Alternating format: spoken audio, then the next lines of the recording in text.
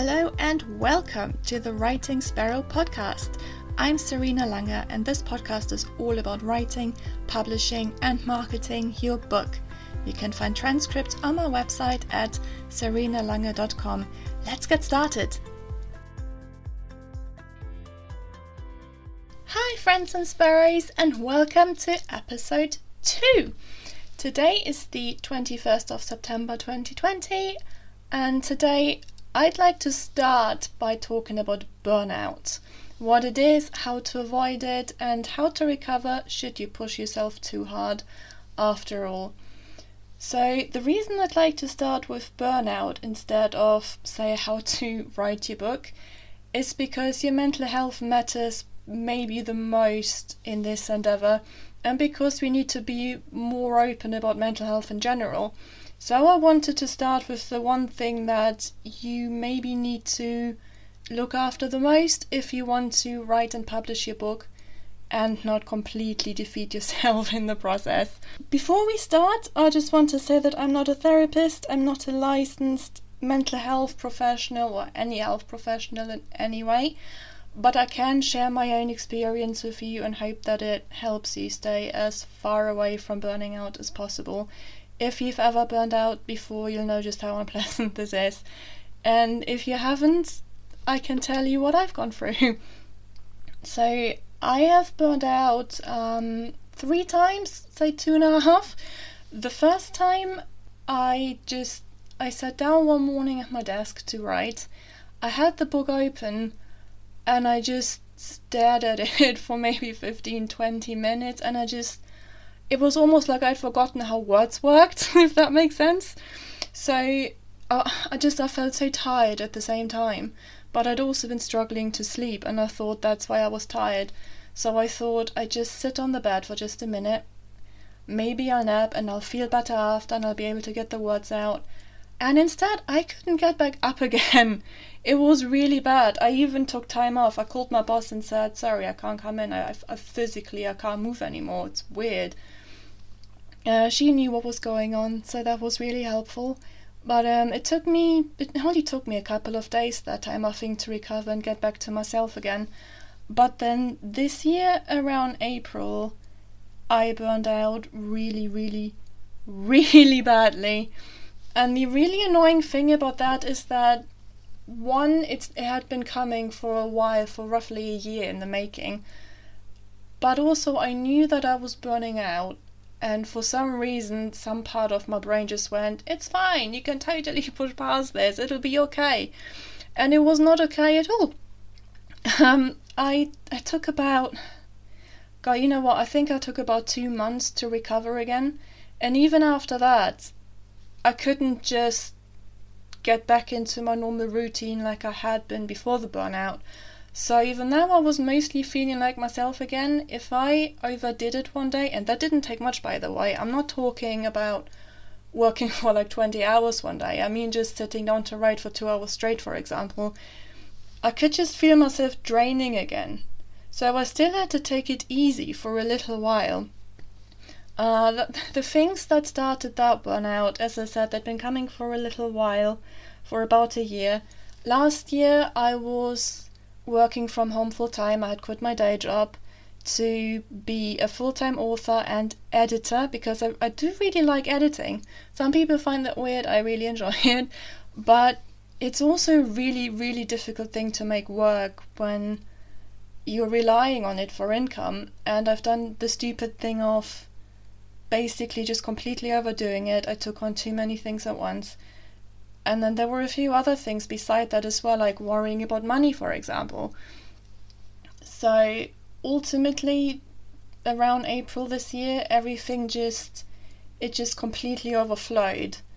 And I physically couldn't do any more. Like I had the book that I was supposed to be working on open on my laptop. I sat in front of it and just thinking about just cutting one more word from it, I felt my energy just go. So I sat down on my sofa in my little home office and I called my mom because I thought, just talking to someone I love is going to help a little bit at least. And I think I just started crying on the phone to her. So I think that's when I knew that I had to stop. My body and my mind had literally forced me into a position where I had to take a break. And I really don't want that to happen to you, because it was not pleasant at all. As I said, it took me about 2 months to recover again, and even then it wasn't ideal. What do you look for? Like, how can you recognize if you are coming close to that? Well, the symptoms are always a little bit different from person to person. But I think the most common things are, for example, maybe you can't sleep properly, or maybe you do, but you're still feeling just tired all the time anyway. You might get irritated really quickly. You might not have any motivation even for things you normally love doing. So those are normally my telling signs. But also what made it worse for me was that I couldn't do anything anymore. As I said, there were things that I can normally do, like reading a book, for example, and it'll help, and I couldn't even do that anymore. By now I can tell when I'm getting there, but it has taken me burning out in the first place to know what it feels like. By now I think I can roughly tell when it's about to happen, and I can now make sure that I take this break. But obviously, ideally, you wouldn't be in that position in the first place. Normally, to recover, as I said, I might read a book, or I might play computer games.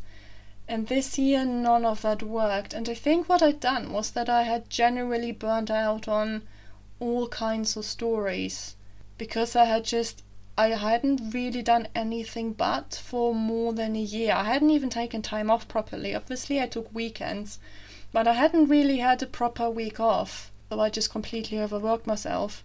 And I think because both parts of this, the editing and the writing, they're obviously both ultimately related to stories. I couldn't even read anymore. I couldn't play video games anymore. Nothing that was in any way story related was fun anymore. So I decided I had to pick up a new hobby, something that had nothing at all to do with plots, basically, and I took up knitting. It has helped a lot, but for this burnout I needed to do more than just one thing, which you may well need to do as well, but it depends entirely on how severe your burnout is. Hopefully you won't be in a position where it takes you several months to get better again. But this is actually going to be your action step for today. I would like you to make 2 lists. Make one list for things that you enjoy, things that calm you down, things that help you feel more like yourself again when you feel tired. This can be something like going for a walk, or knitting, or reading if it helps, or maybe you like to binge watch something on TV, or maybe you like to go swimming, or maybe you do yoga, whatever it is that you do. Write everything that helps you relax onto this list. And on the other one, make a list with your symptoms. I have listed a few in this podcast if you've never burned out before and you're not quite sure what to look out for. I'm also listing a few in the show notes, so you can just copy that. Also tell someone you're close to what to look out for, because quite often when you burn out, you might know that you're tired and that you should take a break, but you would probably try to tell yourself out of doing it. Like you probably feel like you can't take a break, to be honest, because that's normally how I feel. I know that I'm too tired. I know I need to take a break right now, but there's always this part in your mind that will go, you can't have a break, you have a deadline. Even if you don't actually have a deadline, you might still feel like just taking this one day off or even just an hour is going to put you so far behind this deadline that may not even really exist, that you can't possibly ever hope to catch up again, which is rubbish. But it's also a very clear sign that you have possibly pushed yourself too far. There is nothing on your to-do list anywhere that can't wait for you to get better first. You might have clients, or maybe you work with someone else and maybe they have deadlines, which is fair, but always talk to them about this. If you don't think that you can work for a little bit, if you feel like you're just that mentally and physically exhausted, talk it through with the people you're working with, whether that's a boss or maybe someone you're editing for, or maybe someone you're writing copy for, because it's not in their best interest either for you to keep going when you have nothing left to give.